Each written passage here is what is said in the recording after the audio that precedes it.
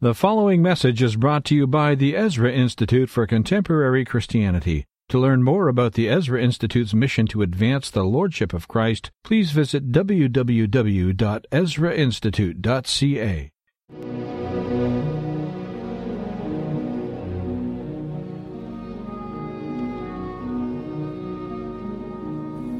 Hi, my name is Stephen Martins. Welcome to a new session of Cornerstones. I'm here with Dr. Joe Boot in his study, and today we'll be discussing the Reformation. Joe, as we record this, we're currently celebrating the 500th anniversary of the Protestant Reformation. In your opinion, what are some of the benefits that have come from the Reformation for both the Church and the world?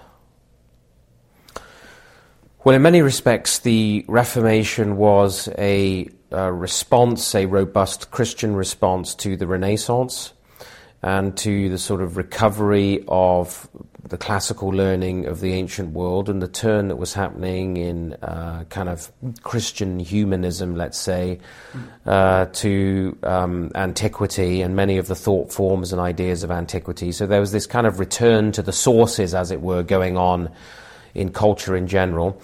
And the Reformation, I think we would have to say that the greatest benefit of the Reformation was this return to the Word of God in a robust and deliberate, a return to the source, if you will, in a robust and deliberate and determined and careful form that we had to surrender, the Church had to surrender itself afresh to the Word revelation of God.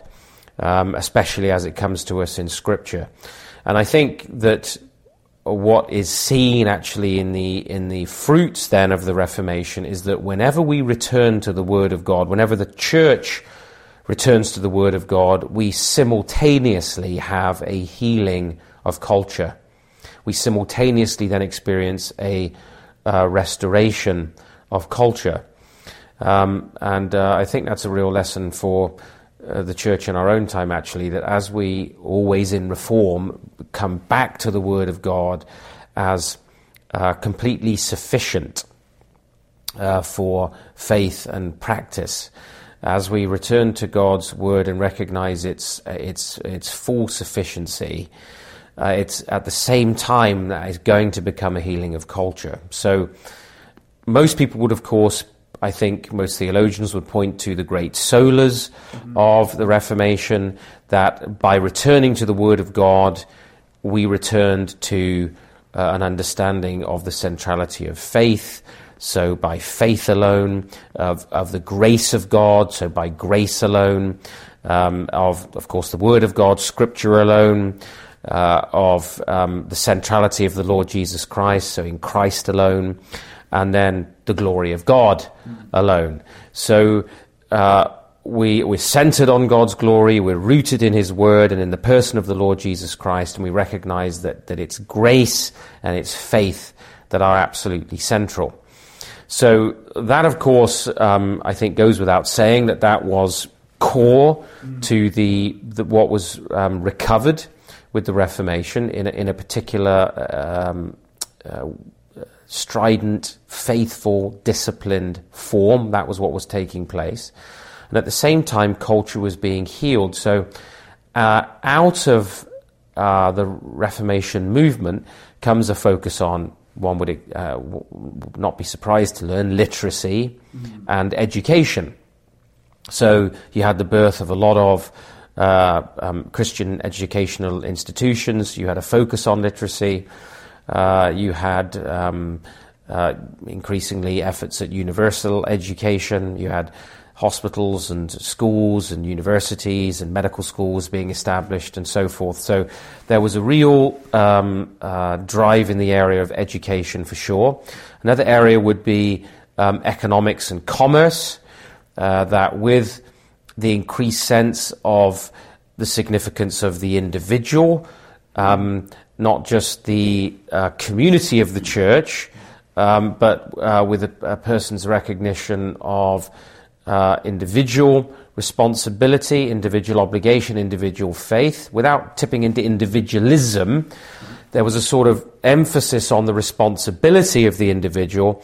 And so some of the ideas really of free markets and commerce and economic growth and development, these were some of the fruits of the Reformation as well.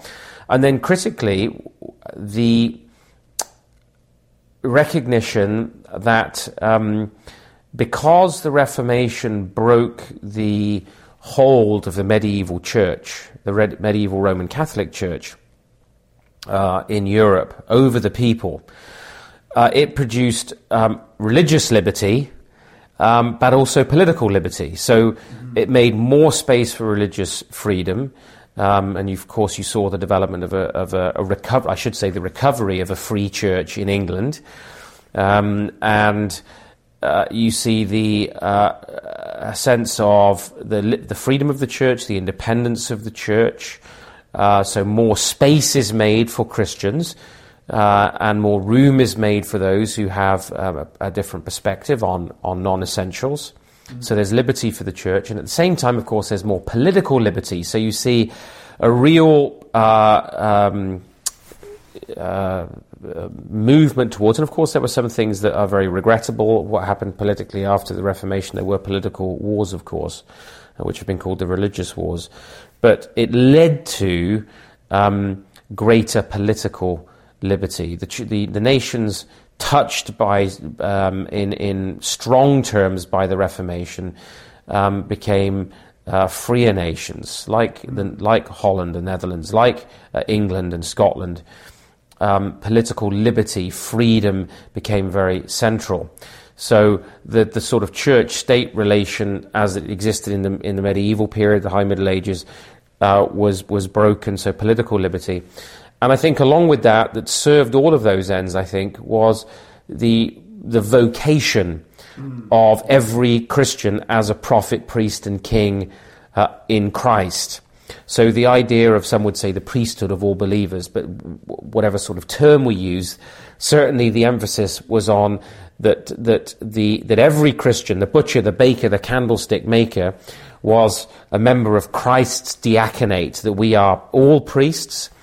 After the order of Melchizedek, we're priests in Christ, we're prophets in Christ, we're kings in Christ, and therefore the Christian takes, in order to be involved in sort of a holy, sanctified vocation, you didn't need to be in holy orders, you didn't need to be a monk or a nun or be in a monastery or in some clerical role. So that kind of dualism, which was the product of Greek philosophy that so influenced the church, of a sort of radical secular sacred divide, was broken with the sense of the vocational calling of every Christian to be a priest unto God in whatever area of life they were serving.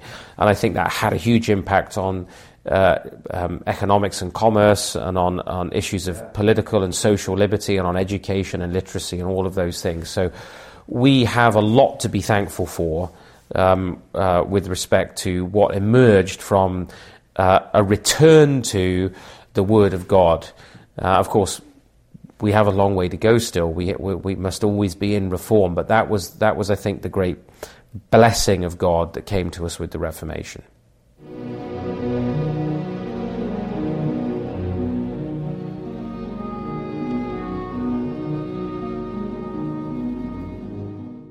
Thank you for listening to this message brought to you by the Ezra Institute for Contemporary Christianity. Please feel free to share it with friends, but do not charge for or alter the material in any way without the express written consent of the EICC. Thank you.